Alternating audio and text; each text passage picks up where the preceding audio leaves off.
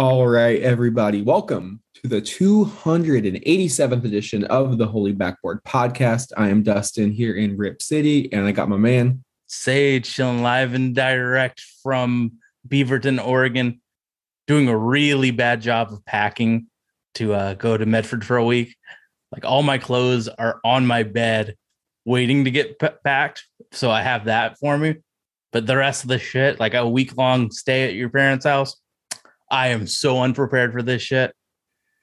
So when you make that long, tedious drive, I mean, I hate making just the drive to Albany, which is an hour and 15. When you're driving all the way down to Southern Oregon, how do you pass the time?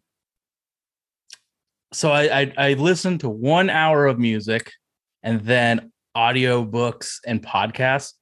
But really, I mean, I've driven this drive so much that it's like a time for me to, like, obviously, like, meditate is the bad word for it, but like just think for myself without like any distractions for an hour. Like I'm not checking my phone, obviously, I'm not trying to die in, Grants Pass or whatever. So I'm like just thinking, having a clear head. So the trip down doesn't suck because like once you get past like the big cities of Oregon, it's just you and the road. So when coming up, I can't like pontificate about some subject that's in my mind on the way to Portland, but down to Medford, that's just fine.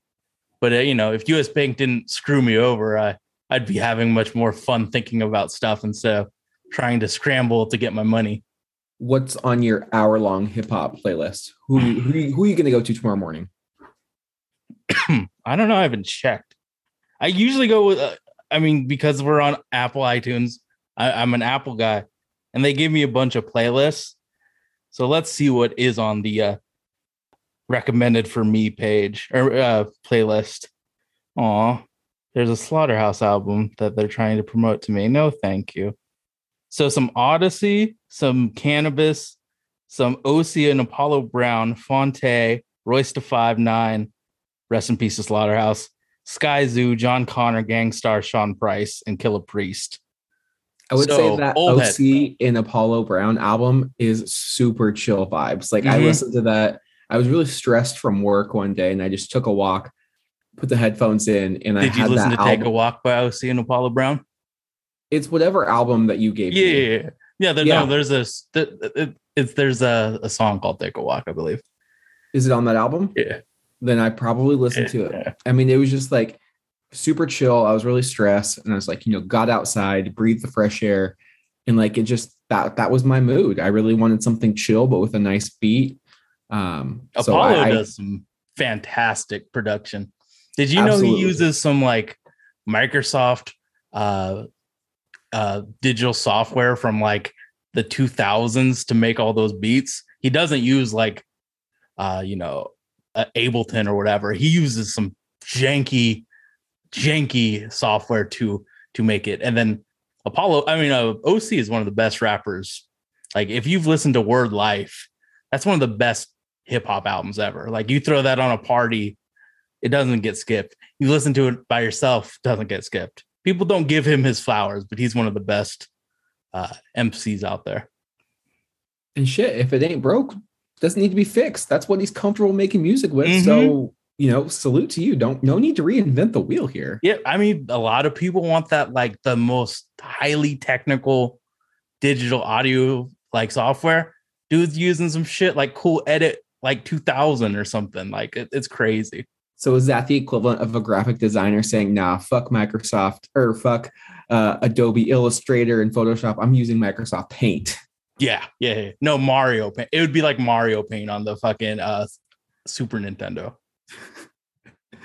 All right. I think that's enough non-hoop talk. Let's get into the episode, shall we, Sage? The Blazers have spent life on the road. Their second to last road trip of the season kicked off last Monday, losing 122-113 to Trae Young and the Atlanta Hawks. Kept it close for a minute in Madison Square Garden before RJ Barrett and the Knicks ended up winning 128-98.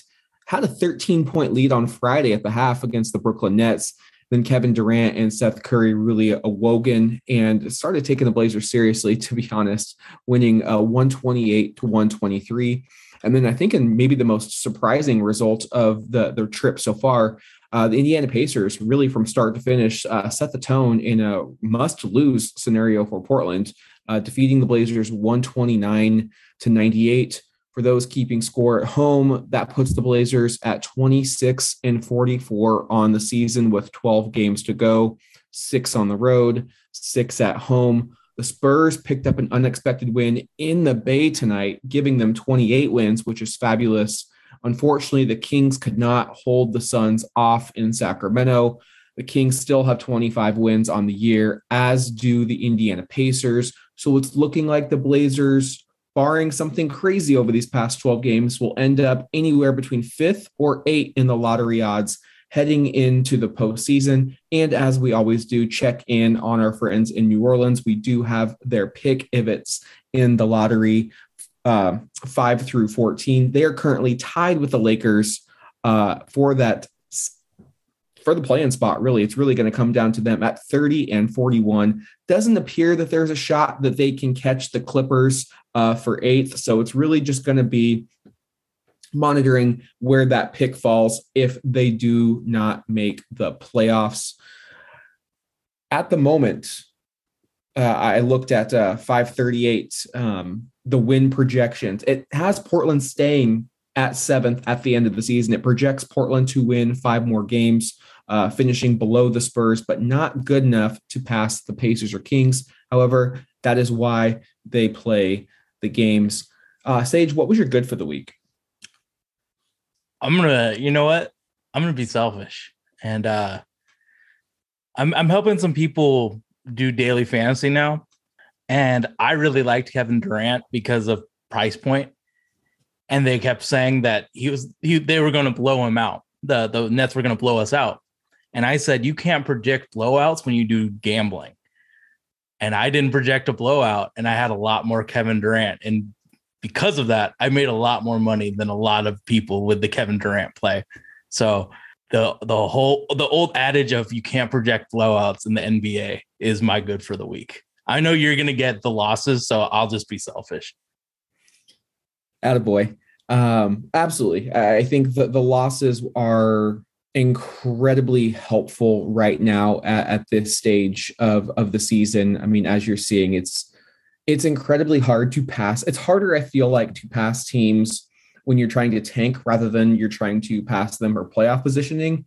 And Portland has some really winnable games coming up, and the Indiana game was one of them. So to see Indiana handle business was marvelous, but also I think it's really good, the road trip that Josh Hart is having. I would like to see the minutes reduced. Like, for instance, there's no reason for him to play 38 minutes in Atlanta and 40 minutes at Brooklyn. Like, we're just trying to be competitive. We're not trying as an I mean, obviously the players are trying to win, but the organization should be on the same page and saying, let's just make this competitive. But now's not the time to like really go full throttle for victory. So I was really happy to see that, Josh Hart had 26 points on an incredible 11 of 13 shooting in 30 minutes, and he didn't play any in the fourth. So that was a wonderful job by the organization. He's been on an absolute heater over his past 5. Going back to that Washington performance, 44 points on 15 of 21 shooting. In Atlanta, 31 on 11 of 21. At New York, 17 on 6 of 15 shooting. At Brooklyn, 25 points on 9 of 18 shooting. Then, as I said, 26 points this afternoon on 11 of 13 shooting. He's shooting incredibly efficient from 3 at the line, the midi. He's handing out a lot of assists, which is great as he works on his playmaking ability.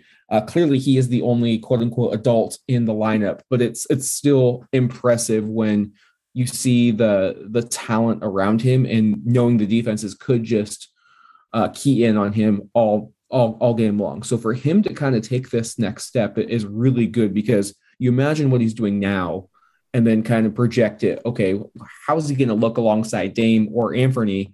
And that's just going to make his life so much easier, and he's going to be getting even better looks. So if you're looking for a bright spot, especially from that CJ McCollum trade, it's Josh Hart. 2 more years on a really affordable $13 million a season contract. still just 27 years old. And I think he's got to be one of the best value players in the league, especially at this moment. Absolutely. And, what he does, it transfers, like, it's effort. And I mean, it's something that we've discussed a lot. Defense is about effort, and Josh Hart's about that. I would say when we first got Josh Hart, he let Brandon Williams be that alpha, and he kind of was just fading in the back. And then I think when he dropped his 40, he was aggressive and kept that aggressive mind state throughout the entire rest of the games that we played. Because I would say, like, he helped tank for a while, letting Brandon and those other guys lead. Now he's taken the reins, and we're more competitive, and he's usually shooting at a good percentage. So him stepping up into a leadership role is great, because there was times where I was just like, Brandon's going to just take all these shots, and that's not good for anyone in anything. So having Josh be the number one in this really weird season that we're going through is a great thing. Did you have a bad for the week? Yeah, I think it's silly that and I'm still I think we have the same bad, so I'm just gonna say it. Us playing Chris Dunn for 28 minutes and giving Keon, like 0 minutes for a game and 7 for another. I think Chris Dunn has played better than I've seen him in an NBA uniform, and that's great. But there is no reason not to play the guy that's the youngest on the roster, the most. We don't know what he is at all. 0 minutes in a game in this type of era. Like, you kind of know what Brandon is. Like, cut his minutes down, cut Chris Dunn's minutes down. You don't need to play Chris Dunn 28 minutes in a non-competitive game. That needs to be the young guys, like the people you don't know. And I think that's the bad, but I do have to give Chris some props. This is such a better performance from him that I've seen in a uniform, in an NBA uniform. So he's doing a really good job. He's competing. Yeah, I would say that's my bad for the week too. When I was, checking on Brooklyn, I was like, why isn't Keon playing? Why isn't Greg Brown playing? Like, these are your draft picks on the season, along with Watford, who you found as an undrafted free agent. Like, why is Ben McLemore taking 14, 15 shots? Like, what's going on? Like, this is the most developmental of developmental seasons. And the organization was doing a good job early on in the month getting him playing time. You're looking at 30 minutes at Utah, 26 in one game against Minnesota, 29 in the other. And then it goes to 15 at home against Washington, does get 23 against Atlanta, but then only 18. 23 isn't enough, though. He should be 30. It's better than what it has been. Like 18 against the Knicks, doesn't play at all, and no reason was specified against the Brooklyn Nets.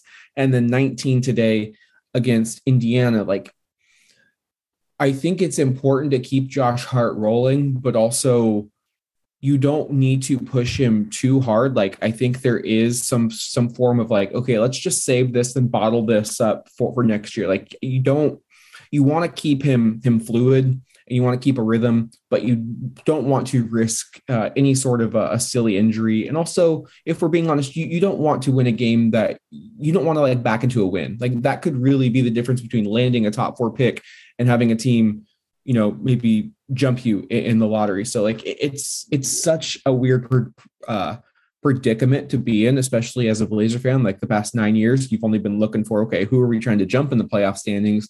And now you're actively like trying to lose. And you see it, like, you look at the social media comments, 9 out of 10 fans are like just elated that the team is losing right now. Like, everyone is buying into the vision this season. And I think a way to buy into that vision is also like, oh, like, we may have not drafted Keon Johnson, but he's on the roster, and he's going to be on the roster. He's got a guaranteed first round contract. He is our farm system right now. Like, we need to see what he can be, because as you mentioned, he's a player that is a long-term prospect, and he needs these minutes. He needs them more than Ben McLemore. He needs them more than Brandon and Chris and Josh even. Like, let's really see what he can do.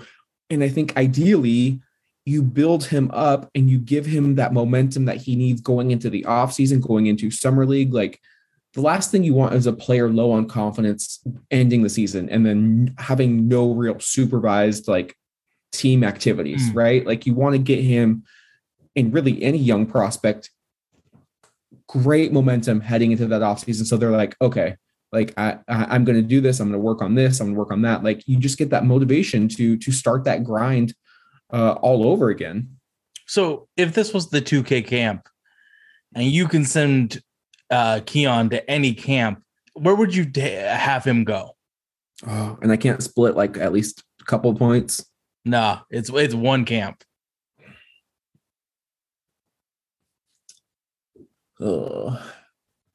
It's so hard because I'm torn between strength and I'm torn between jump shooting. Like, I think he needs both, especially as a young player. Like, I mean, we're going to be talking about a prospect later on where strength is really the major factor between them being great or out of the league, possibly. So like, Keon is not only raw in his skills, he looks smaller than I thought. So he definitely came out early. He got that first round money, but I mean, it's hard. It's like, to me, it's almost like chicken or the egg. What happens first? Because I don't think you can have one without the other. So maybe you can send him to shooting camp and I'll send him to strength camp. You know where I would go?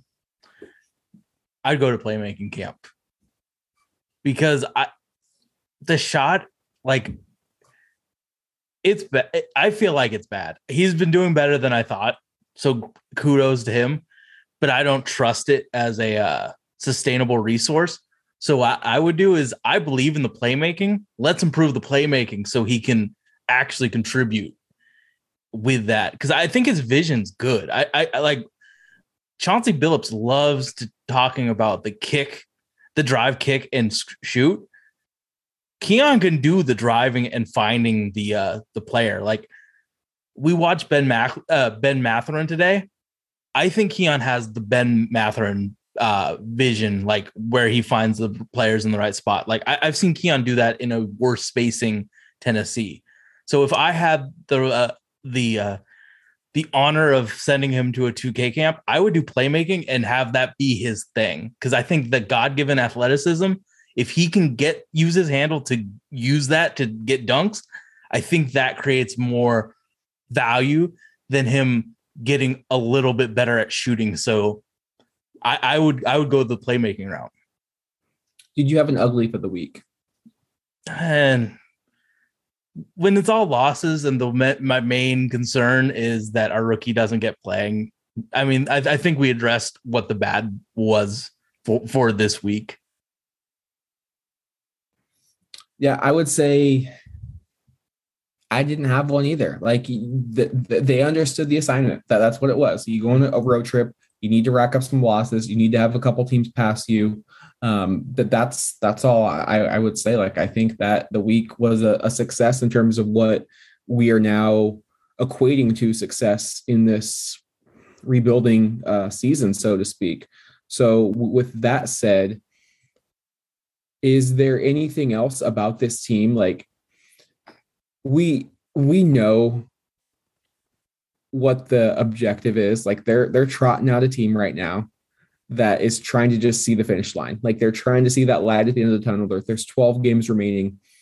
When you watch, is there anything that any of the young players are doing that you're like, okay, I can see that, I can take that and they can bottle that up for next season? Or is it just like running out the clock? Like, let's just get this done as quick and as dirty as possible. I mean, you addressed the Josh Hart thing.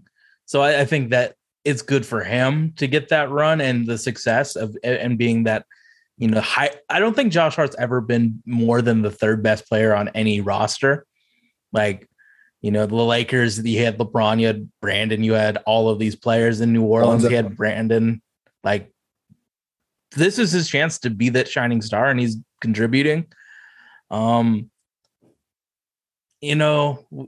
mentioned a meme already. I think Brandon Williams is sometimes good, sometimes shit. So this team is this team, man. Like, we constructed something really special in terms of sucking. Yeah, and I think it's important when you're watching this team to know that I think there's only one player really guaranteed to come back next year. I think that's Josh Hart. Mm-hmm. That's currently playing. I think you could probably bank on Trendon, and I think you could probably bank on Keon. You know, they extended Watford's contract. Keon is still your long-term project. But do those others who have a rotation spot, or are they just chilling on the bench? No, they do not have a rotation spot next year, in my opinion. I think Watford is closer than Keon Johnson. What I am seeing, though, is I see a lot of players that are not really producing, and I think they're kind of making their future known within the organization. And I'm primarily speaking about CJ Ellaby and Elijah Hughes.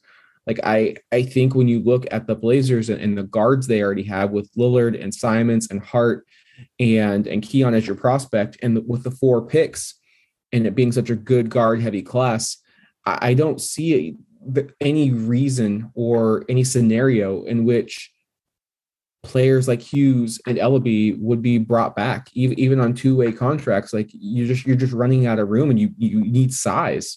And I think roster space is way more valued than it is currently.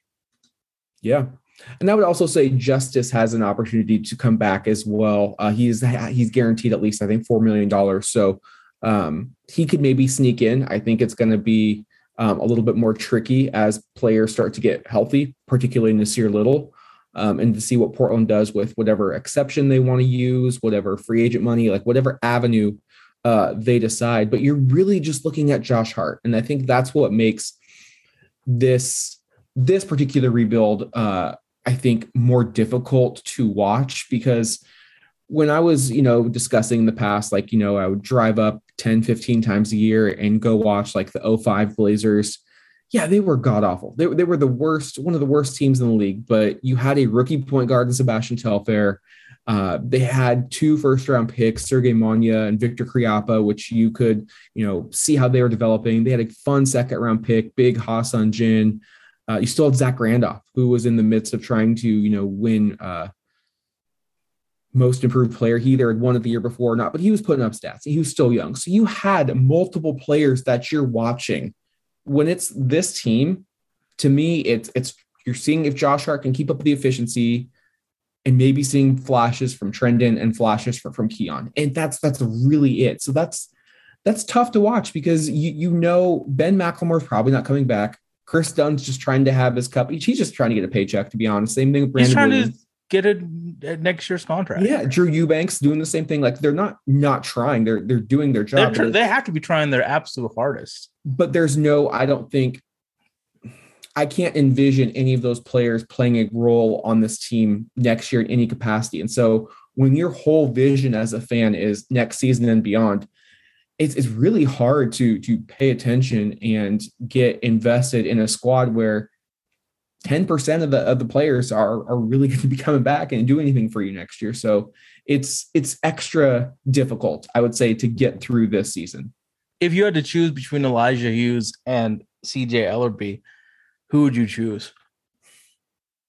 This is going to sound really shitty. I would take Elijah Hughes because I've seen less of him. I've seen too much of CJ Ellaby, and I'm not trying to come across like a dick, but watching Ellaby, it's not quite the same as Summer League when we featured Jeff Pendergraph, now Jeff Ayers, and we were just dumping the ball into him and saying, like, hey, can you score low post? Can you score ISO face up? He did not have it in the game, but they kept trying to force it to see if that's what he could do.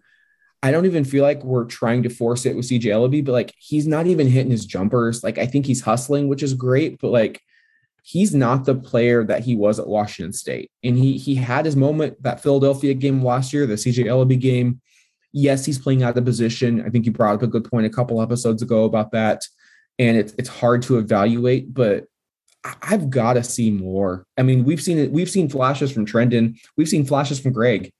I haven't seen that from CJ Ellaby. And so I think it's tough. I'll go with Elijah. I think he's got a little bit better NBA body. And we'll see if that is able to pan out. But I mean, if you made me pick, I would take Elijah. I would take CJ Ellaby because I looked at their stats. Both of them are on the Tony Snell level of production, where they're just on the court chilling. CJ Ellerby's a little bit more productive in the time that he's there. So I would take him. But they're both like Tony Snell is like a god to what they're doing. So you knew how I felt about Tony Snell on the Blazers. So two Tony Snells just seems like, nah, dog. I got to get more production from you. And CJ Ellerby's playing a lot of minutes. So the fact that his production level is so low, not good.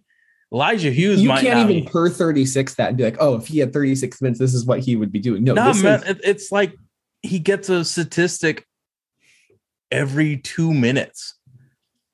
Like when you're on the basketball court, you're supposed to be doing something other than running up and down, man. I mean, there's a bias that I have of players that don't produce minutes, obviously, because I would do this DFS shit. But like, that is such a bad rate. But and Elijah Hughes is much worse. So, I mean, neither would be the right answer. But a gun to my head, I guess I'd take Ellerby. But then I would also have to think, what about the pay scale? Because if I'm paying them, I want the cheapest one if they're not going to produce much in the on the court.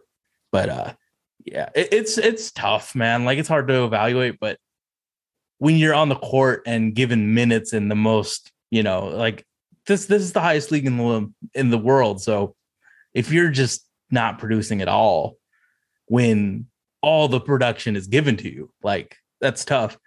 I mean, I remember a week ago you asked me what I thought of Watford, and like I looked it up, like without Dame, CJ, because I had to have CJ in there, Norman, Robert, Anthony, like all the good players. I think I named them all. Yusuf too. He's taken the most shots. Like he's taken 105, and the next person on the list is 63. Trendon's actually producing. He's inefficient when he shoots, but like he's actually producing. The fact that CJ Ellerby's on the court for the same amount of time and not doing anything, it's kind of sketchy. But we've talked about CJ Ellerby's lack of production, I think every podcast for the last month. So it's tough to rail on the guy, but to piggyback on CJ. But speaking of evaluation, we spent Thursday and Saturday in Portland for the round 1 and round 2 men's basketball March Madness. We saw 6 total games: Boise State, Memphis, Georgia State, Gonzaga, Indiana, St. Mary's, UCLA, Akron. And then on Saturday, it was St. Mary's and UCLA, and Gonzaga and Memphis. Let's spend, I think, the rest of the episode talking about seeing the prospects, some that we've talked about for Future Fridays, actually in person. Like what stood out to you the most, and who do you want to start with? I mean, this tournament, I mean, we're a Portland Trail Blazers podcast, but the first word in that is Portland, and we got a treat. Like this stuff doesn't happen every year where a city like Portland is one of the first 4. So it was like when tickets came on sale, I told Dustin, let's go to all of them.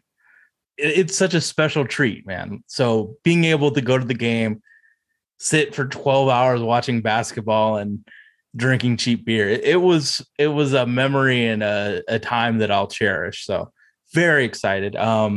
Yeah. So pro tip, if you go to any event at the Rose Quarter, hit up Low Bar on the 300 level, $4 Rainier beers. It is the best value by a million in that gym. Otherwise, you're spending $12 for a pint of Coors Light, or you're spending $13 for a craft IPA. Which, if that's your jam, like I enjoy a good craft beer. If I'm buying beer for myself, it is, probably some local Oregon, like porter, stout, lager, whatever you name. It's, it's what I like to drink. But sometimes I like a good domestic. Rainier's, Northwest. So fuck it, for $4. Yeah, we're going to have a few of those and a couple of slices of sizzle pie, which I think is also a decent value. So, we definitely had to find our groove. We got thrown for a loop a little bit. There was a bit of a snafu after session 1 ended. We went and checked on the car to make sure there was no parking ticket. We were good to go there. And as we're walking back for the start of session 2, which was Indiana St. Mary's, it was just like a bunch of salmon starting to go upstream. Like they weren't opening the doors, and the lines that were formed 10 minutes ago started to get really murky, and we were all building up like a dam. And everyone's like, yeah, the game has started. So by the time we got in there, the first half was already halfway through. So that was a bit of a bummer, but good to only site that had that issue. I believe when Duke and Cal State Fullerton tipped off on the East Coast, I think it was wherever it was, they had the same issue. That was the start of session 2. So it's just an NCAA thing. They stagger the games. There needs to be more time between those two. But really, aside from that, it was super fun to watch prospects, especially like as somewhat impartial, like rooting for underdogs. But like at the end of the day, I didn't really have a vested interest in who won or who lost. It's just fun to see some prospects that you can be like, okay, are they going to be good NBA players? How are they, playing? The stakes are high. Like this is one and done. And this is it. It's a neutral site. Really great. I think the day one, 80% capacity, I bet. Day 2, you could tell there was a noticeable difference that the place was packed 100%. And especially for that Gonzaga Memphis game, that the crowd was really into it. So let's talk about the Boise's. Let's go back to session 1 though, because I think we skipped over all of the actual gameplay and talked about the beers and pizza that we enjoyed. Well, the beer is the best part. I thought the best part was watching Jalen Duren play defense, man. Like my absolute disdain to watch Memphis play offense makes it so I don't want to watch that team very much.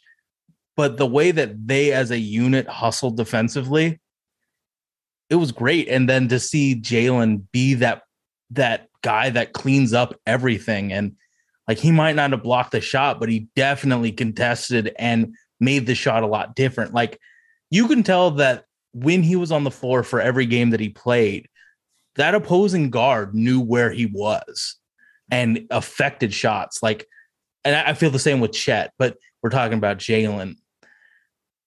Just to see that amount of like the hops that he has to contest and get rebounds, like that first jump and then the second jump after that is pretty special. But I'm just so impressed with the effort defensively that he's shown when he was on the court, when he wasn't getting all these bullshit fouls of, touching the almighty Drew Timme. Yeah. I mean, I left feeling probably the same way I did going into watching Jalen Duren. I think he's going to make his impact off the bat on the defensive end. I think he's still incredibly raw offensively. There was a jumper he took in that second Gonzaga game where we were both like, don't do it. And it missed left bad. But you did see what he can be, at least right now on the offensive end. We saw that wonderful lob dunk. And I told you as soon as it happened, I'm happy. I just wanted to see one monster dunk. He also was that the Boise or was that Gonzaga? The Gonzaga game. Okay. Did a really good job.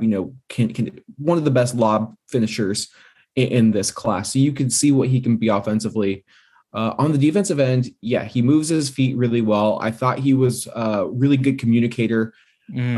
Always had his head on the swivel, which I think is important, especially when we've talked about some of these prospects like getting beat backdoor and getting letting their guard down. He always seemed to know where he should be. I mean, you watched a lot of that, especially against Boise State, where they put 4 of their players up to press and they let him just guard the rim. And he was guarding about 2 players simultaneously. So he had to be really quick on the reaction. I think his biggest strength right now is just his ability to get to grow into his body. Like it's easy to forget that he's probably the youngest prospect in this draft. So just what you're seeing now, like if he's doing that against a 21, 22-year-old Drew Timme, a 20-year-old Chet Holmgren, which I think also people gloss over. Like Chet's older for a freshman, and he has terrible guard play. So when you're trying to evaluate a college basketball player, it's so important to take all of the factors. The context matters, man. Because he's not getting pick and rolls. He's not. I mean, there sometimes the coach is like, yeah, let's just let you isolate on the block and we're going to give you a post touch. He's hardly ever going to get a low post touch. Unless your name is Joel or Nicola, you're not getting the ball dumped into you more than 2 or 3 times a night. That's just not the modern NBA. So it's so difficult to see what this player can be, especially when his guards don't really know what to do. It's a lot of isolations, a lot of bailout shots. To their credit, they played their asses off. I will give them that. But especially defensively. But what you can do is you can see the defense. You can see him move his feet. You can see him, the verticality. I really think that the collegiate officials did him dirty in that Gonzaga game. Oh, yeah, absolutely. Of the 4 fouls, maybe one was I think one was the chat one was legit, I think. And it really took him out of the game. He played very sparingly in that first half. And then when he came in that second half, he knew he didn't want to pick up another foul that would send him to the bench. So he's playing a bit tentative. But you saw what he can do. Like, he was clamping Drew Timme. Drew Timme was hitting some prayer shots. I mean, there's no way he's hitting those shots on a consistent basis. It was just his night in that second half. But if you're Memphis, you want Timme trying to do Kevin Durant rip throughs. You want him trying to dribble the hell out of the ball and spin fade off glass from 18 feet.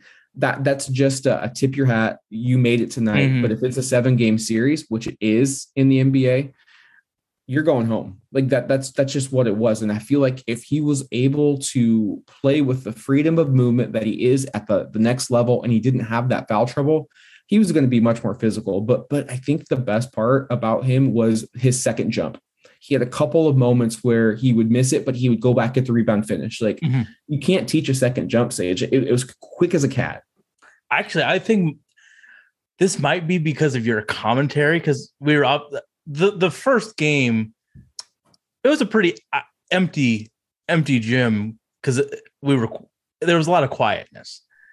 There was a play where Jalen took a bad angle to contest, and then there was an attempted attacking of the closeout, and you said, "Oh no," and Jalen's foot speed just caught up to the Boise State driver and walled him off.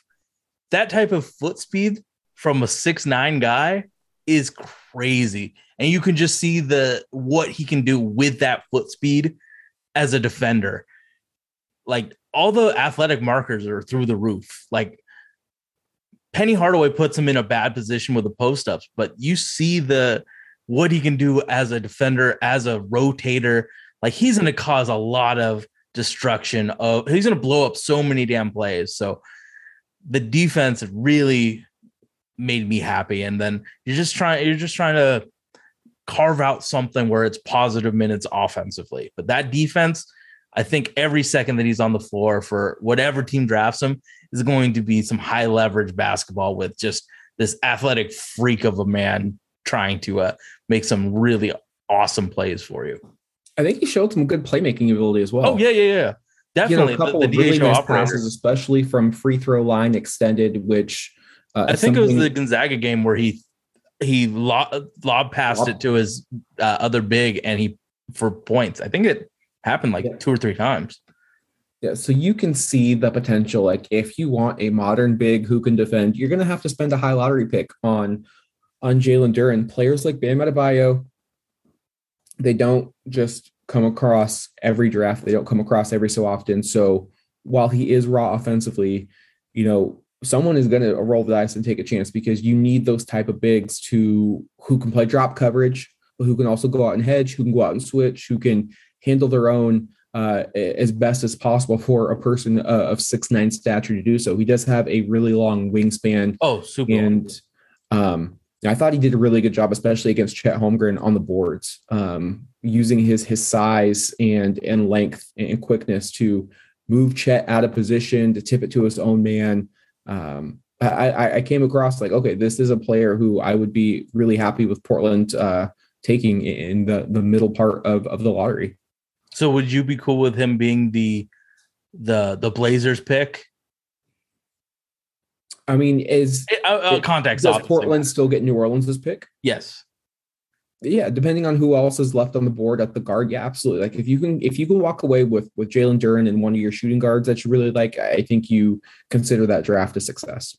I mean, that's an improvement over last time we talked about Jalen with you would be fine with him being the New Orleans pick, and then we take a guard in the with our own pick. So definitely some improvement on your opinion of Jalen, which is great.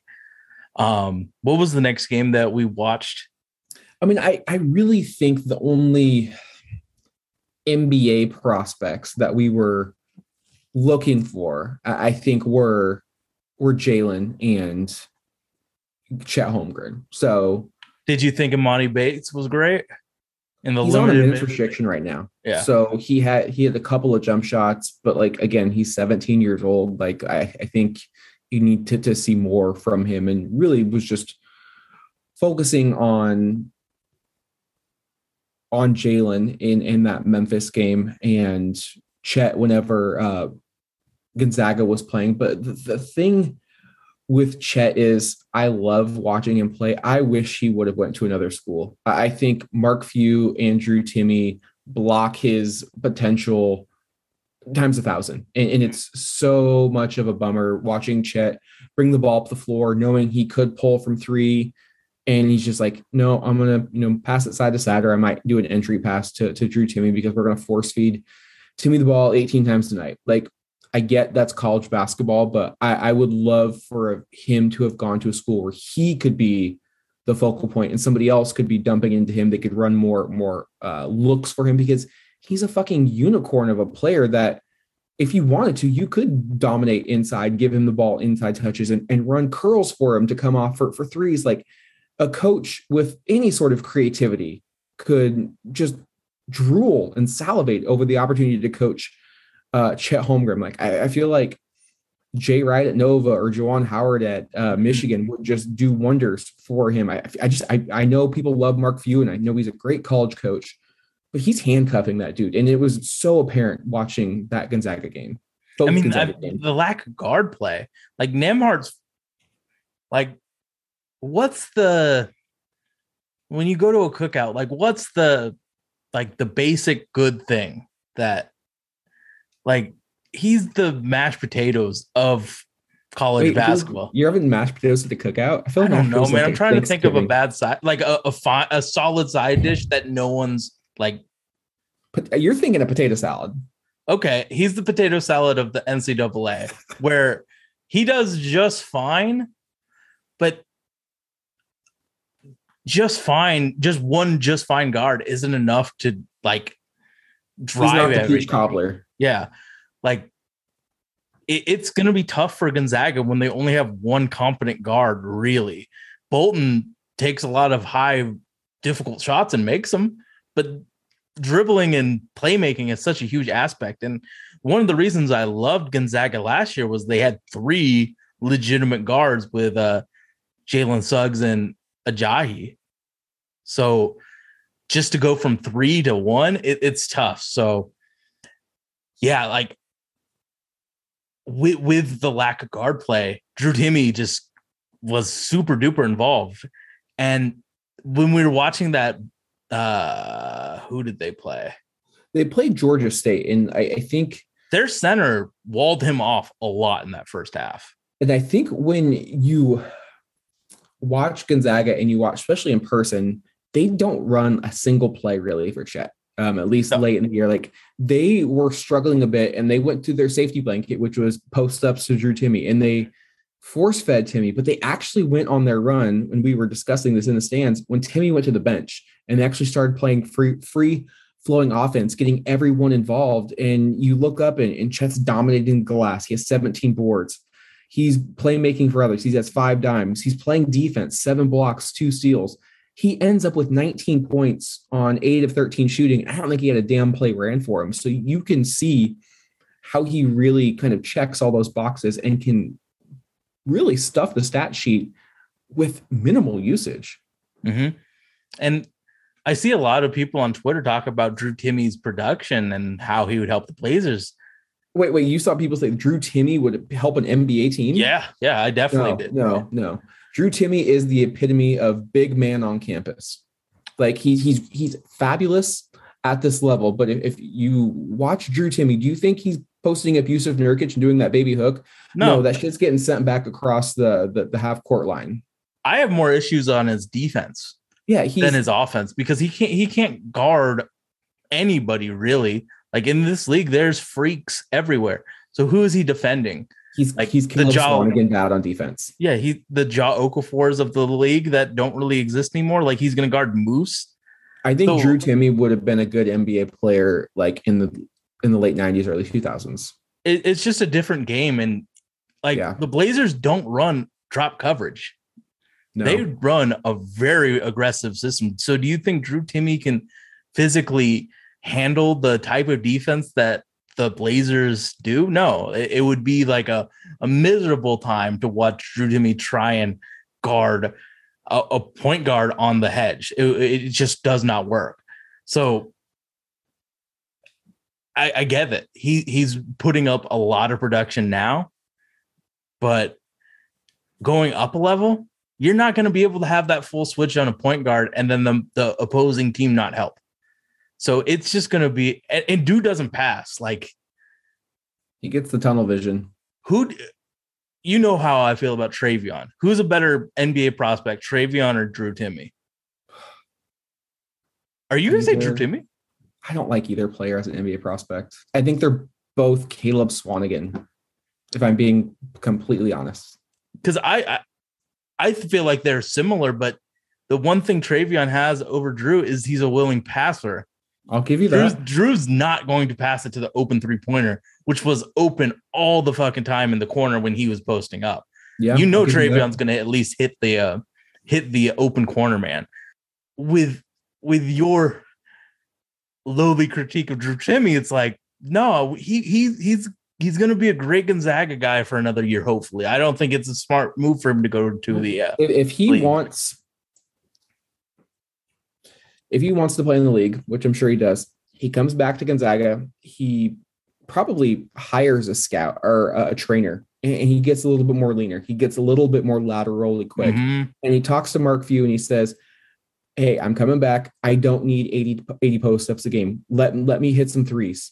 Let me work on my range." Because if he's able to do that, maybe you're able to be a pick and pop big who comes off the bench and you're not a defensive type player, but you're able to score the ball and you can have a Dante Cunningham type of career. Like that's what it is. But like it's so hard to defend. You're trying to defend Trae Young, Damian Lillard. Yeah, like, the league's defense craftiness of Chris Paul. Mm-hmm. Chris Paul, if he sees like Luka Garza or Drew Timme on him, his eyes get wide. He's like, I got dinner right here. Like he's gonna put you in a blender and make life miserable. Like he sees the game 4 moves ahead of everyone else. Like it's why it's March Madness is so incredibly fun, but also just like pump the brakes a little bit. Like this is collegiate basketball. Like it's a noticeable talent gap. So just appreciate it for what it is. Did you notice anything though from Chet? So clearly there's a talent gap, speaking of talent gap, between Georgia State and the Memphis Bigs, which I felt like for the first time, maybe in 2 or 3 months, that Chet played up against a similar body type NBA style. Like Memphis had 2 to 3 big bodied bigs that I thought he did some good. And I thought he struggled in areas as well. I think his individual post man-to-man defense is solid. He does a really good job of letting the contact come to him and then using his length as an advantage. He made Duren's life hell a couple of times. And Duren is a very large human being. Where he struggled, and I saw this, I think Bobby Marks or somebody or Jonathan Giovanni from ESPN did a clip breakdown of his defense, just everything good and bad. He struggled, and I didn't notice this in live action because clearly you're watching it live and you're just kind of ball watching a little bit. Even though he went to box out, he got just bumped off his spot countless times by those Memphis bigs, and he wasn't able to use his length as an advantage. And I feel like that's something that's directly translatable until he bulks up at the next level, because there's Jalen Durrance on every roster in terms of body type. I think that's the biggest weakness in his game is the potential defensive rebounding where he just gets abused. Because let's be real, he is a very skinny 7-footer. But don't you think that would be less of an issue if he's playing the 4 and Jusuf Nurkic is getting rebounds and he's more on the help side defensive?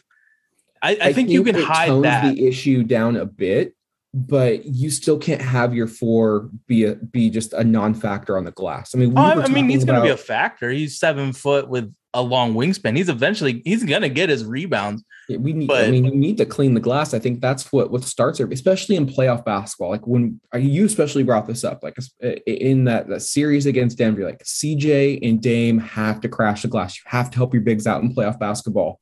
So if we're asking CJ and Dame to get in there and get some boards, like I think you need your 4 to be in there and banging as well. So like I think throughout the course of a season, you could probably get away with it a little bit, especially if you have a really good rebounding 3, like Nasir can be, and a really good rebounding 5, which I think Jusuf needs to. Jusuf can do that for sure. Yeah, needs to stay a little bit healthy. But we got to make the playoffs before we worry about that. That's the goal. And if you draft Chet, like that has to be the goal moving forward. So that's what I'm saying. Like I think that still is. Are we projecting Chet to never get stronger and never get bigger? Because I think rookie year Chet's going to have an issue with rebounding. Yes, but isn't that the red flag with Chet is not being able to put on the weight? Like people, that's a concern. Absolutely, it is. But if I'm thinking about fully optimized Chet, I'm not thinking about him in his early 20s. It's definitely an issue, but I feel like you can hide it more if you're smart as a coach and realize, okay, this guy needs to have some help on the rebound. Chet helps on every other aspect except being big and bulky and getting that defensive rebound. But if you have Jusuf there, he can handle that.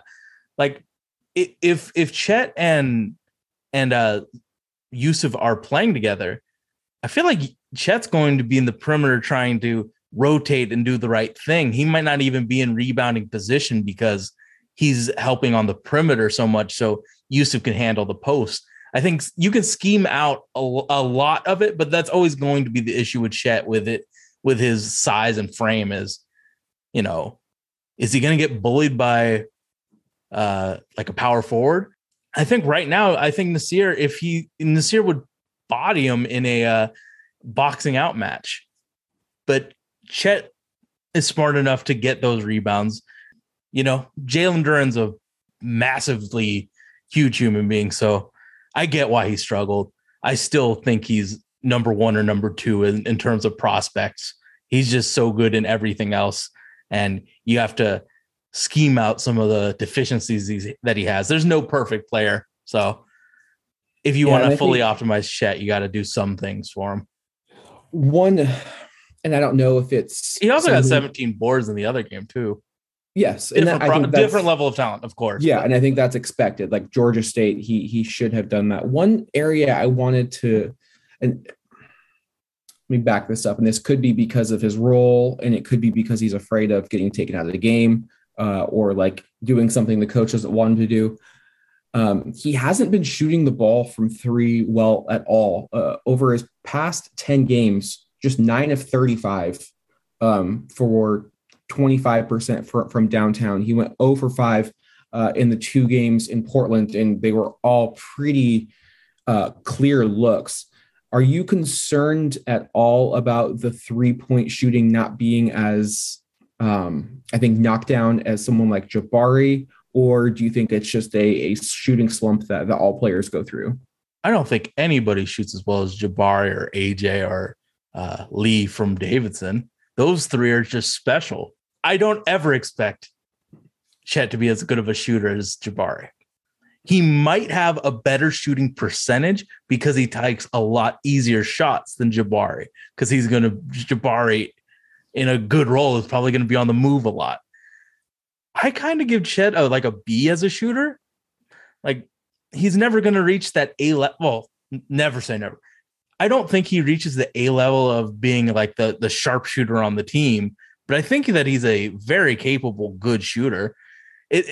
I felt like in those two games, Georgia State University and Memphis made it a point to make that shooting pocket pretty dirty.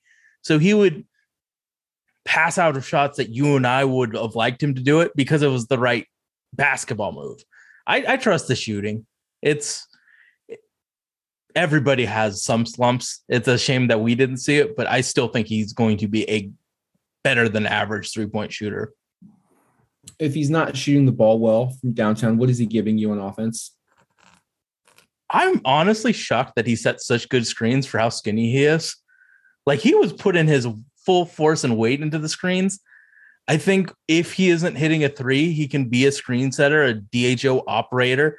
He's definitely a better passer than a lot of the other bigs in this draft class. You saw a lot of those nice dump offs while he was driving to Drew Timme in a really cramped paint, or just like the nice soft lob pass to Drew as he was posting up. There's things that he can do when the shot isn't greening the way we would like it to green from three.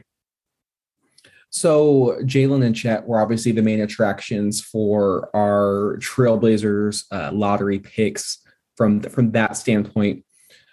Watching those 6 games, were there any prospects that you're like, I don't know if I would draft them or they would be a second round type of talent? Who else, did anybody else stand out to you? You know, we got to talk about our girl Zippy, the kangaroo mascot. She was fantastic. If you look on Twitter, you can see Zippy doing the splits after she does a jig. So obviously that's number one. But I think our guy Tommy Kuhse is worth at least a summer league invite. Tommy Kuhse, point guard, St. Mary's. Yes. Game 1, he was doing whatever he wanted. He was attacking closeouts. He was attacking a defense every time he wanted. And we thought that the Indiana team was decent, and he made them look foolish on a lot of attempts. He doesn't really get rushed. If you watch and only watch the St. Mary's versus UCLA, you would think that this guy sucks. But honestly, like, that team did not play the way they should have played at all. They were trying to dump it into a guy that may or may not be a good post-up threat. I haven't watched enough, but he was getting doubled and throwing bad passes that led to turnovers and runouts for UCLA. Like, the scheme and what they were trying to do on a given play was just wrong for what we have seen from St. Mary's in the past. Like, I've probably watched 4 St. Mary's games. That was the weirdest and worst way that they played. So that was the worst performance I've seen from Tommy Kuhse. Like, I'm not saying we sign him with our first pick, but I definitely think, like, if he doesn't get drafted, if he goes and tries to get drafted, I would definitely give him a undrafted free agent contract for sure. Yeah, I bring him onto the summer league squad, especially because you need a point guard to run the show and set the table. How is Greg Brown going to get those passes that he needs to develop? You need a playmaker to make those guys look better. Like, Chris Paul made Bismack Biyombo look good. Point guards do a lot. I think St. Mary's played the way they normally play against Indiana. I don't think anybody saw them doubling up the Hoosiers, but when he is at his best, he is initiating the offense. His spot up shooting is immaculate. Like, he's a knockdown shooter, probes through the defense, finds the weaknesses, and when he's on the break, he makes the right decisions. He had a couple of passes on the break where he's, drawing 2 defenders, throwing it behind his head for a layup, and you're like, okay, this guy gets it. Against UCLA, for whatever reason, they switched up the scheme. They decided to play more isolation basketball. Do you think they got nervous? I don't know. It might have been. I don't understand the coaching in that one. That's not their game. Like, when I watch them play, they beat you. If anybody has ever played rec ball, you played, summer league, or, you go down to like the hoop and you play like portlandbasketball.com. You ever see that like older team and you're like, oh, we're going to fuck this team up. And they just come out and they're slow, but they run circles around you with their passing and their cutting and their ball movement. That was St. Mary's against Indiana. They tried to play like a traditional college team against UCLA, and they don't have the size. They don't have the bodies. they're not an isolation team. They're not going to break you down, and then everything's going to come after that initial breakdown. They tried to just get the UCLA bigs in foul trouble. It didn't work. They're big. I don't think it's worth it either. Like their bigs suck, and it's a really bad brand of basketball to watch. And I don't think the big is good enough to like demand that many post ups in a game where they're like a pick and roll, spread out, good passing team, and they just didn't really do it, and it was kind of disappointing because I thought that St. Mary's was just a better basketball team than UCLA, but talent and size kind of won out for UCLA in that department. But I feel like we had the most fun on day one watching the Zips versus UCLA because the Zips just had that it factor of we don't have anything to lose, so let's put on the uniform and try our fucking best. Well, I think that game was fun because it was game 4 of 4 on a single Our brain day. cells were done, though. We were fried. I think beer number 3 finally, to be honest, there was no drinking and driving. We had 3 Rainiers over the course of 12 hours, but it was the third beer that just tasted extra cold, slice of pizza to get us through. And, we were just having a blast. Like the Zips, we see the mascot, it's doing the waddle, it's doing the hula hoop. You're just like, okay, like it's fucking Zippy. Like, let's go. Upset was brewing. Party, Zippy's here.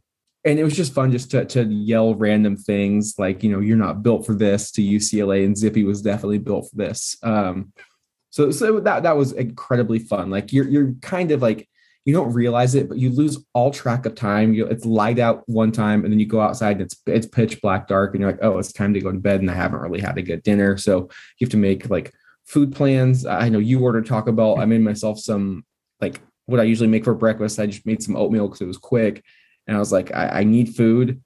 And then you're like, well, shit, I'm still awake because I've been, occupied in my mind for 12 hours. But it was just like game 4 of 4. It definitely takes a lot more stamina sitting on my ass than I ever imagined. Mm-hmm. Yeah, definitely. I mean, it was close though. Like, even though we were having fun, like that game was legitimately close. Fun. And if I believe that there was a lot of one-sided calls in that game that negatively affected the Zips' chances of winning. Like, you got to reward both teams for aggressiveness. You can't just reward one team because then it makes it feel like it's not a fair contest. Like UCLA deserves some of those free throws, but I feel like the Zips deserve the same because let's be real about the Zips. That's an isolation heavy team that goes to the basket almost every play. They go to the foul line a lot on a normal basis, and I don't think they did. That was our experience with the Portland region. Obviously, we are now at the Sweet 16, seeing a lot of massive upsets. A lot of our prospects that we've talked about, their seasons are complete. Sage, give me a player or two that, in your eyes, and your evaluation, their stock is on the up and up after the first weekend of the tournament. Maybe it's because I just enjoy him so much, but Jalen Ivey was just a fucking menace in the last 2 games where, like, I feel like a lot of people that haven't watched Purdue play basketball are very sold on him. Like, he's taking some very aggressive long threes that are going in. He's playing with so much confidence. Like, one thing that I enjoyed was that this game, they showed like the parents, and his mother was just so hyped for him. Like every 2 minutes, her son did something amazing. And she just was so hyped to see her baby boy do so well. So I think Ivey has to be number 1. Yeah, Ivey was spectacular. And I think he's the type of player that rises to the occasion. When you're looking at the guard play in the draft, he's the type of player that can create his own shot. He's, you hold your breath good when he gets the ball in the open court and just kind of elevates and accelerates, does both of those things incredibly well. You don't know what type of highlight you're going to get. I thought he played spectacular in that Texas game, especially in the clutch, hitting that deep 3. You can really tell that Purdue stops fucking around and they give him the ball to create. And I thought he made a lot of special plays and he's hitting NBA threes. And I think that's important. A lot of people look at college 3-point percentage and be like, oh, that's going to translate. No, you need to take 2 to 3 steps back. That's the NBA line. There's a massive difference. So just because a player can knock him down in college doesn't mean it's going to go to the next level. But he is definitely taking some deep NBA threes, and you can see that it may not be knockdown, but he's really improving at that level where defenders now have to respect that shot. And with his speed and athleticism, that first burst, don't get up too quick, because then he's going to blow right by you and just create for everyone else. But I think a magical player that is going to have a say in terms of the top, not only 4. I think he could legitimately crack the top 3. I think in my mind, he elevated himself a little bit more than every other guard. Like, I think he's, to be honest, he's number 2 on my board now. Like, I think like you're starting to see like everything from where you started watching him in the fall and where he's came now. It's like, okay, this huge improvement. Yeah. Like he's improving, and he's a, primetime player. Like, he has the ball in his hands and he's making it. He is the engine of that team. I'm going to leave Bennedict Mathurin for you because that is your beloved, but I think that he definitely played well. I did not see the first game. I don't even know who they played in the first game. They played Wright State. And yeah, it's really hard to, it's almost like you're watching this, evaluating what the Blazers are doing. Yeah, it's watching the Blazers. Yeah. You're trying to project a blowout. Like, of course, I mean, he's been playing Pac-12 conference caliber opponents for the past 3 months. Like, now you're going back to early preseason. Like, there may be some rust. There may not be. Like, the important part is you get the win and you move on. Like, I think it's important not to get too high. It's equally important not to get too low about tournament performances. So it's more about how the player is taking over, more so than just if they are taking over. And I think that's the comparison I can make between a Drew Timme versus a Jaden Ivey and a Bennedict Mathurin. How those two guards are taking over, I think, really translates to the next level. We talk about Damian Lillard a lot, how he can go 5 of 20, but still get 30 points because he's getting to the line 15 times. Mathurin is doing a really good job of getting to the free throw line, and he's converting. I think he's doing a fantastic job of playing with the ball and playing without the ball. And of course, you talk about that it factor with Jaden Ivey. I think I'm starting to see that with Mathurin. Like, game on the line, you're down 3, you're about to get upset. It's a pro Arizona crowd, and you pull from NBA range, and it looks beautiful. It's nothing but net. He's then crashing the glass in overtime, refusing for that jump ball to take place, getting an and one, looking engaged on defense, which is something we've both been dying to see. Really just playing like the conference player of the year. Had a really great setup to Koloko again on that lob. I really love how he operates off of the curl and is able to see the floor. And even if it's just one read, it's still, our guards don't throw lobs. Damian Lillard and Anthony Simons are NBA guards that make a lot of money.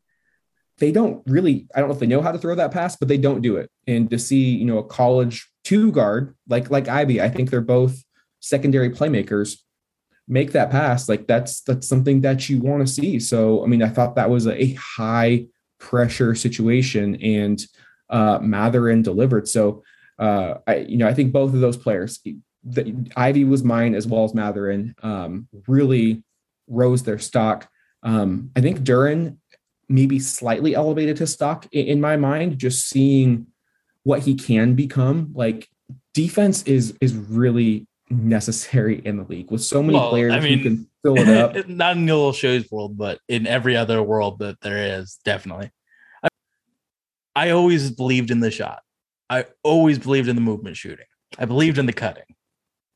He showed that the stuff that I believe in his game, still believe in it. I think he's moved past Johnny Davis, who Wisconsin had a fucking horrendous tournament. 2 games. If we're being honest, Wisconsin had a terrible 2 games. They had to claw out a game against Colgate, who hadn't played a top 25 team all season long, and they eked their way to what was it? Loss. They lost, but they eked their way to 49 points.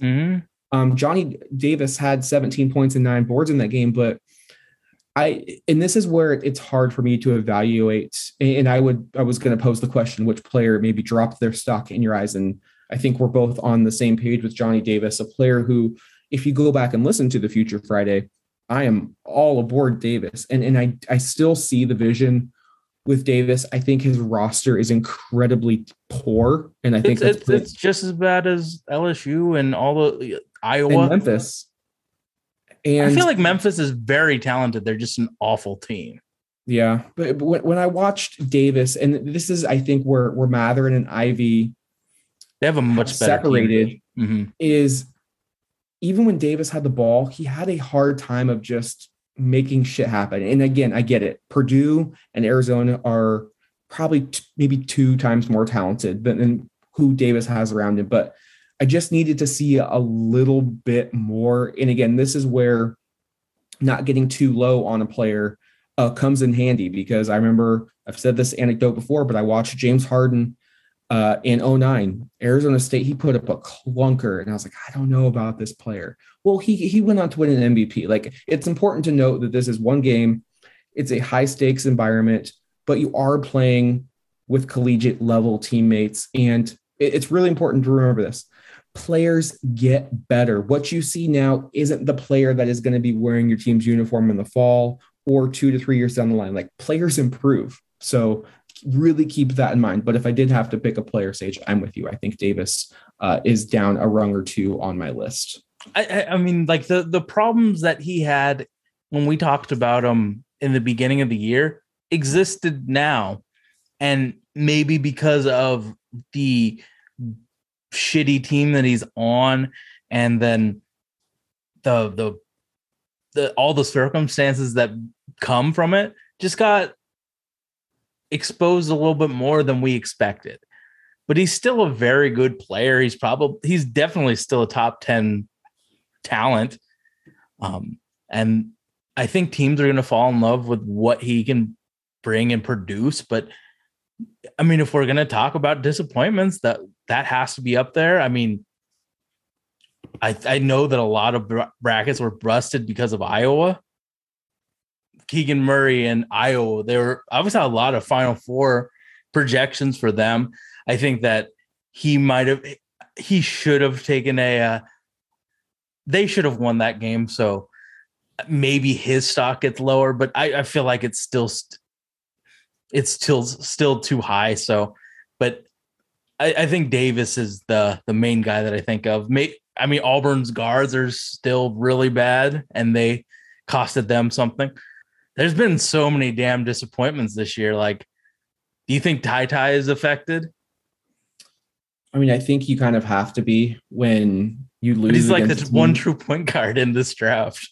Yeah, I mean, you lose against St. Peter's, who had never won a game before, and now they're all the way in the Sweet 16. They're everybody's Cinderella. I don't want to get too low on a prospect for one bad game. But it happens to everybody. Look at University of Virginia. They were the only team as a 1 seed to ever lose to a 16. They bounced back the next year and they won the national championship. So I think if you're high on Ty before that game, you're still probably high. And if you were low on him before, probably feel the same way. Like, it's important to note that it is one game. I think for me, a player like Walker Kessler, I'm even more confused about. He had a brilliant performance against Jacksonville State, and then kind of got in foul trouble. Some really it was fouls, real bad fouls against the University of Miami, a team that we talked about. Played a lot of guards, and this would be a good test for him at the next level because he's likely going to be guarding smaller, quicker, faster players. So that makes me confused about Kessler. Like, he can look like that Rudy Gobert, just eraser, and then he can look about like just an average run-of-the-mill backup big. But again, it's important to put into context how ugly and sloppy that Auburn offense was. Just run and gun, catch and shoot, horrible shots, running. I mean, there were times they would just take the ball, run into 3 other Miami defenders, and Miami would take it the other way. Like, the Miami outcoached the shit out of them. Yeah, Bruce Pearl was a horrible coaching job, just letting Wendell Green go rogue. I mean, just some of the plays, excuse me, that was being executed really all season long. I mean, we knew this would happen. Like I had them as a Final Four team, but I could see obviously this happening as well. Like it's a very up and down team that ebbed and flowed all season long, and they finally kind of got bit in the butt.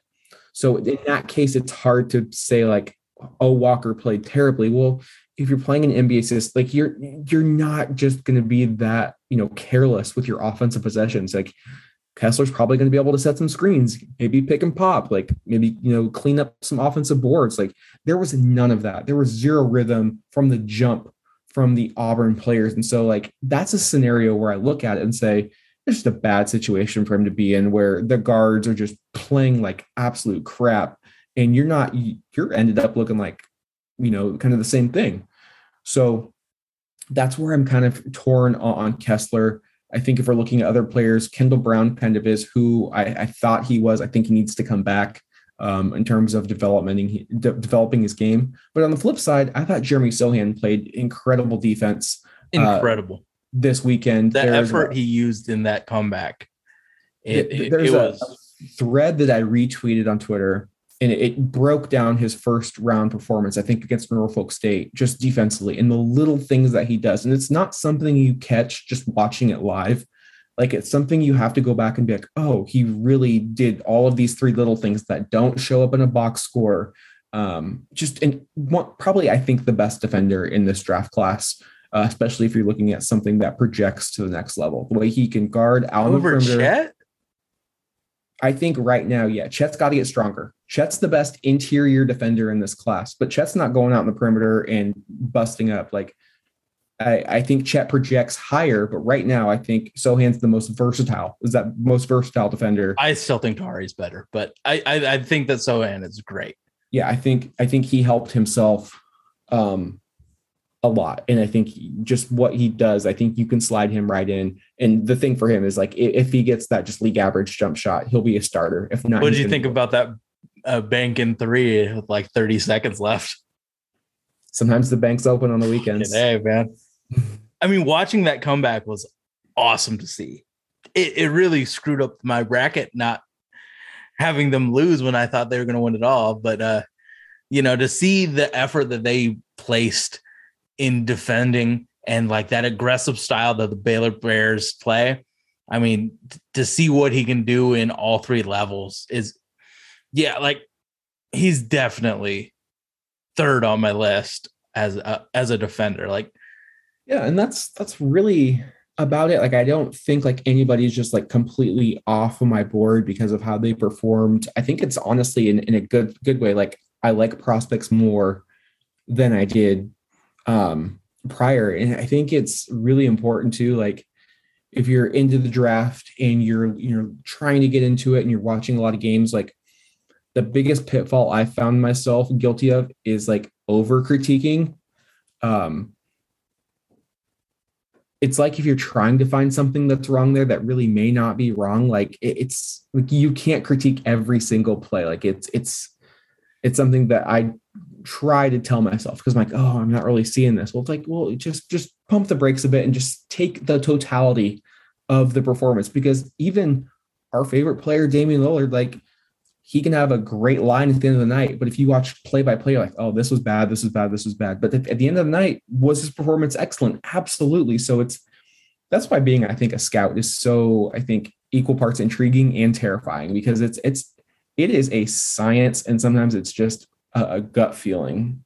I mean, like when we watch Kendall Brown, like my notes for Kendall Brown versus Jeremy, like I had like 30 things for Kendall because like it kept popping up. The issues continually popped up. Then I was just like, well, I thought he was this, but this other thing has made it so that is the thing that I see most. But like with Jeremy, it's like I had 8 things that I tried to make a 20-minute deep dive on, where it was just like, he's in the right spot. When you have that thing of, okay, he's in the right spot. Oh, that's weird.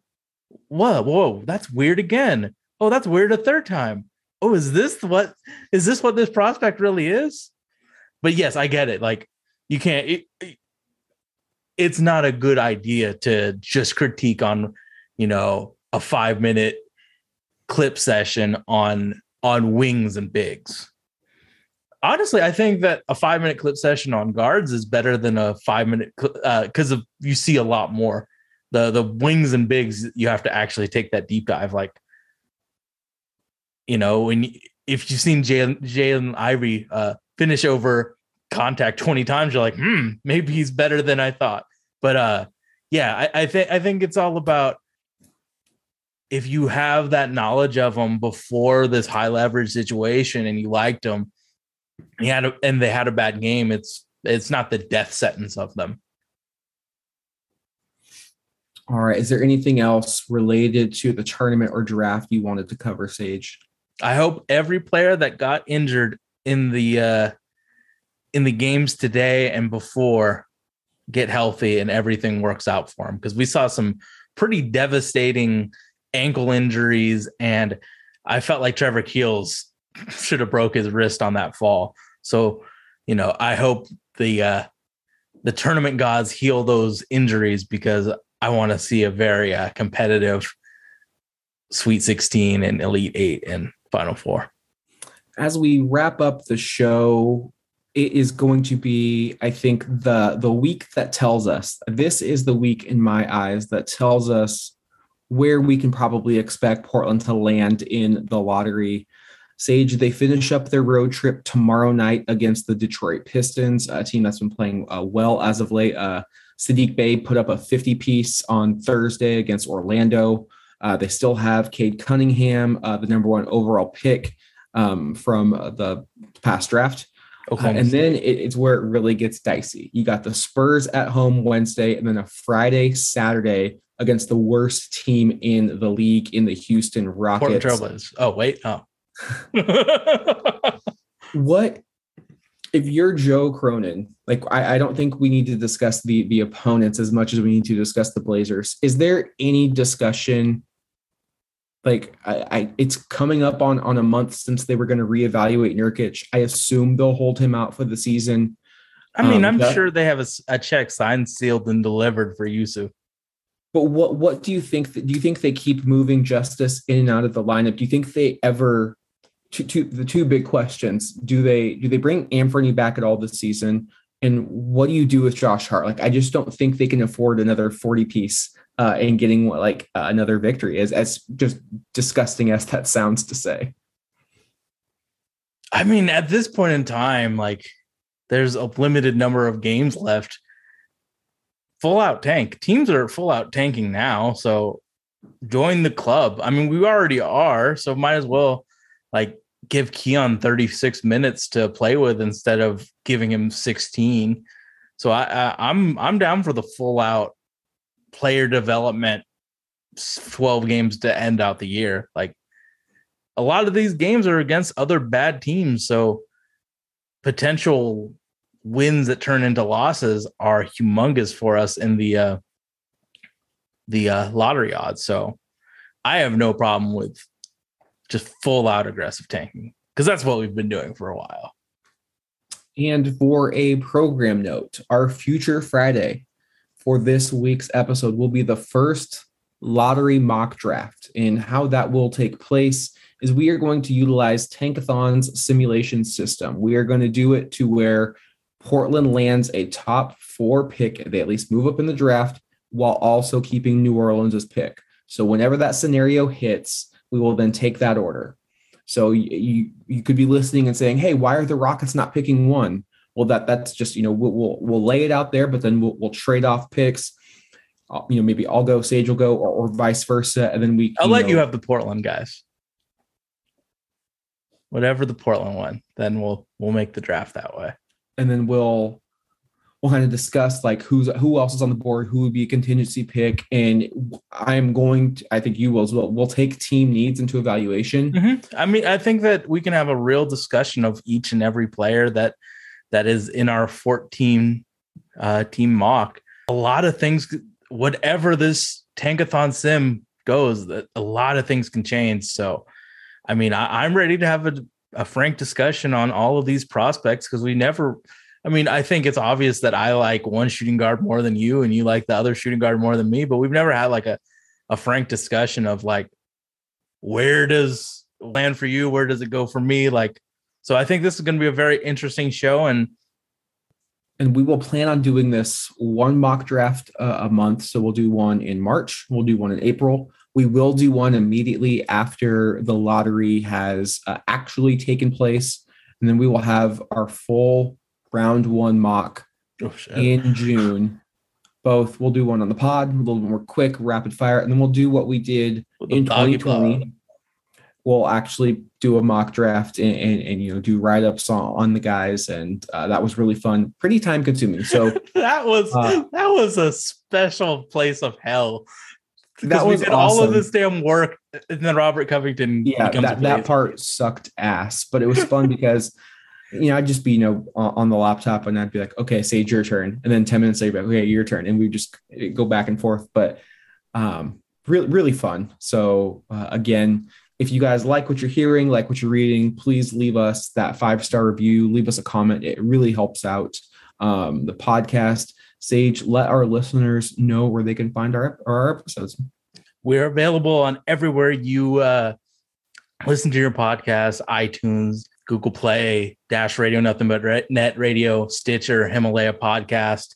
So we're everywhere that you need to be. And if you like us, definitely give us that nice 5-star review and share it with your friends on Twitter and socials, man. We're very online people. So, and I would like to say we're nice people. So fuck with us. We have a nice community of Rip City fans. So fuck with us, and we will be back Friday to talk about our mocks. Peace.